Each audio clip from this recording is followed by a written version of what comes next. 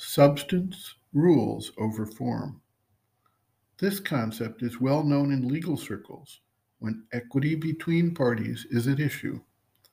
It also is obviously an important thing to remember in any field of life, but most especially in the practice of yoga. Sri Aurobindo illustrates this concept with several specific examples.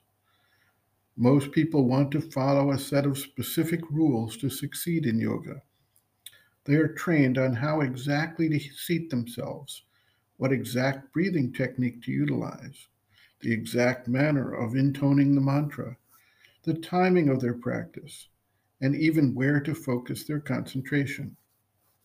They are advised to focus, for example, between the eyebrows, or at the tip of the nose, or in the heart.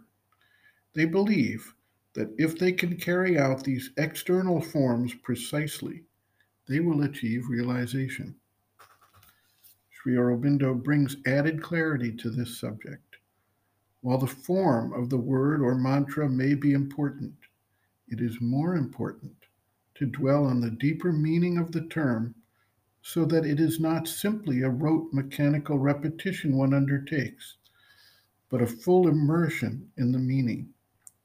Similarly, the question of where to focus the concentration is not related to a nearsighted attention to specific bodily areas, but refers to where the consciousness is seated during the process of concentration or meditation.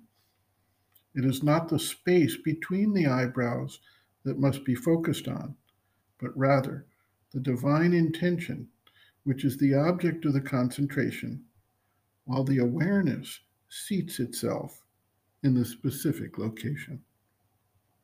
Sri Aurobindo observes, quote, if one concentrates on a thought or a word, one has to dwell on the essential idea contained in the word with the aspiration to feel the thing which it expresses.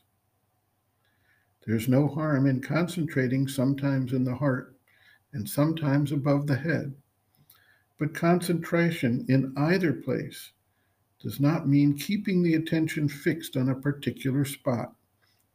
You have to take your station of consciousness in either place and concentrate there not on the place, but on the divine. This can be done with eyes shut or with eyes open, according as it best suits you. End quote. Reference Sri Aurobindo and the Mother, Growing Within, The Psychology of Inner Development, Chapter 5, Growth of Consciousness, Means and Methods, pages 91 to 92.